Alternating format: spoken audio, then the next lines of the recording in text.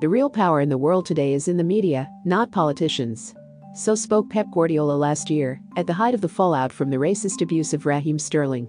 And so when the Manchester City manager decided to use his press conference at Deepdale in defense of Bernardo Silva, he will have been fully aware of the impact of his words on an issue that, with a depressing predictability, is already being co-opted into a tiresome tribal combat.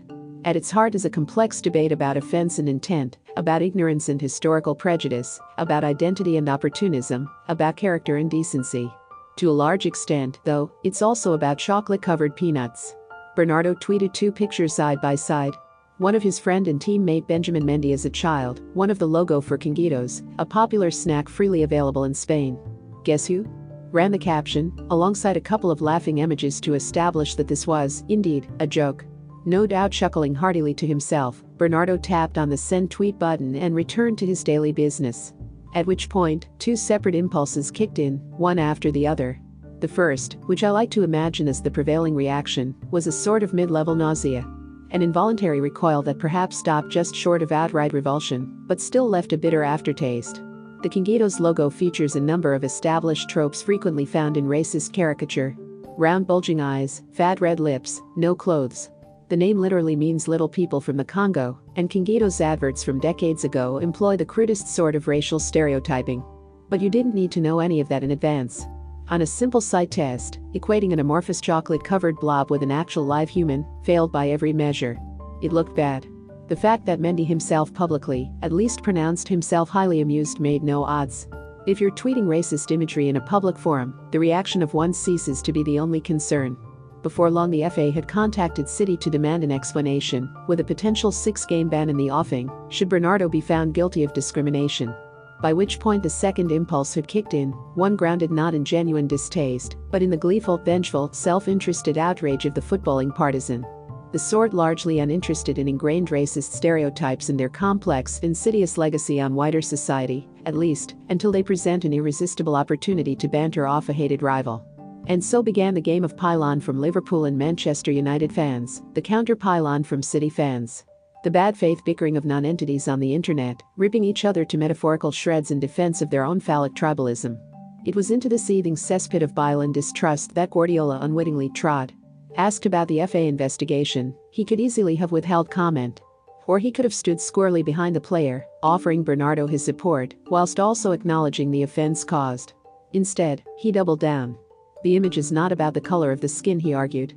He took a picture of Benjamin when he was young, and he related it to this cartoon, which was quite similar. There are many situations with white people, and you look at a cartoon, and the face is quite similar to your face. Bernardo is one of the most lovely people I ever met in my life. An exceptional person. A guy who can speak 5 languages. It's because he's open-minded, nothing about the color of the skin, nationalities or whatever. One of his best friends is Mendy. He's like a brother for him. They are joking all the time. Let's try and follow through the thread of logic, such as it is. What Guardiola appears to be arguing here is that Bernardo speaks 5 languages, is a lovely bloke, and one of his best friends is black, and so what he tweeted can't possibly be racist. And besides, it's just the same for white people. If Bernardo's tweet could be explained away as pure, forgivable ignorance. Which is why a quiet word and a couple of hours of diversity training would be infinitely preferable to a multi-game ban, then Guardiola's intervention was, in its own way, far more worrying. Because implicit in Guardiola's defense of Bernardo was the sort of ex hominem reasoning so prevalent in apologies of racist behavior. The intentional and disingenuous conflation of a racist act with being a racist. Racism can be perpetrated unwittingly, indeed entirely innocently, and often under the guise of well-meaning humor. A racist incident is any incident which is perceived to be racist by the victim or any other person. It is the last 4 words of that sentence that are operative here.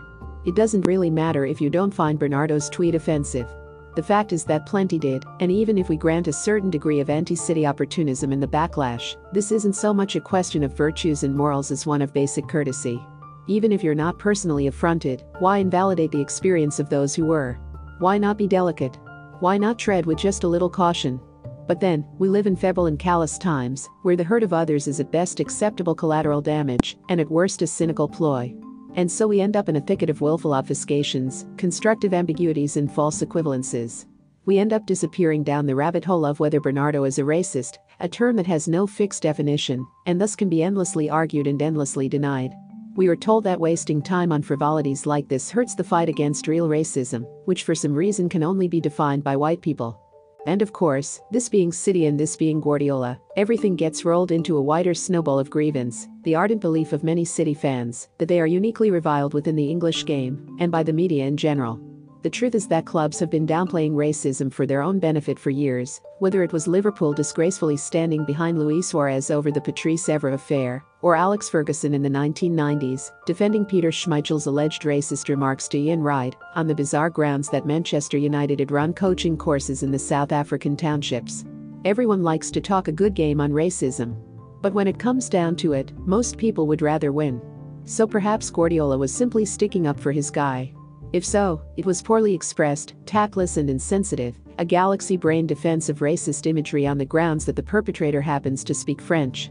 In that respect, it was of a piece with his assertion last year that my kids go to school with different Indian people, black people, normal people, from everywhere. One expects this was simply a case of crossed wires in his third language. Either way, an explanation would be handy. And whether intentional or not, his latest comments misrepresent the historical and fundamentally asymmetric nature of racism, propagating a number of long-standing myths. That racism can only ever be intentional. That being a really lovely guy is a valid defense against problematic behavior. That if something isn't a problem for white people, it shouldn't be a problem for black people, either. Manchester City midfielder Bernardo Silva has written a letter to the English Football Association, expressing regret for any unintentional offence caused by the tweet he posted, which compared teammate Benjamin Mendy to the character on a packet of Kingitos chocolates. Mendy issued a supporting statement with the letter Silva sent to the FA, saying he did not take offence. Bernardo would never do such thing to William Carvalho, in the Portuguese national team, because he would get his head kicked in by William. Mendy is a nice guy. If Bernardo called Mendy faggot, as a joke, would there be a debate whether it is homophobic or not? Remember to follow Golia by hitting the follow button, and let's get to 1 million followers, and tune in daily for new episodes.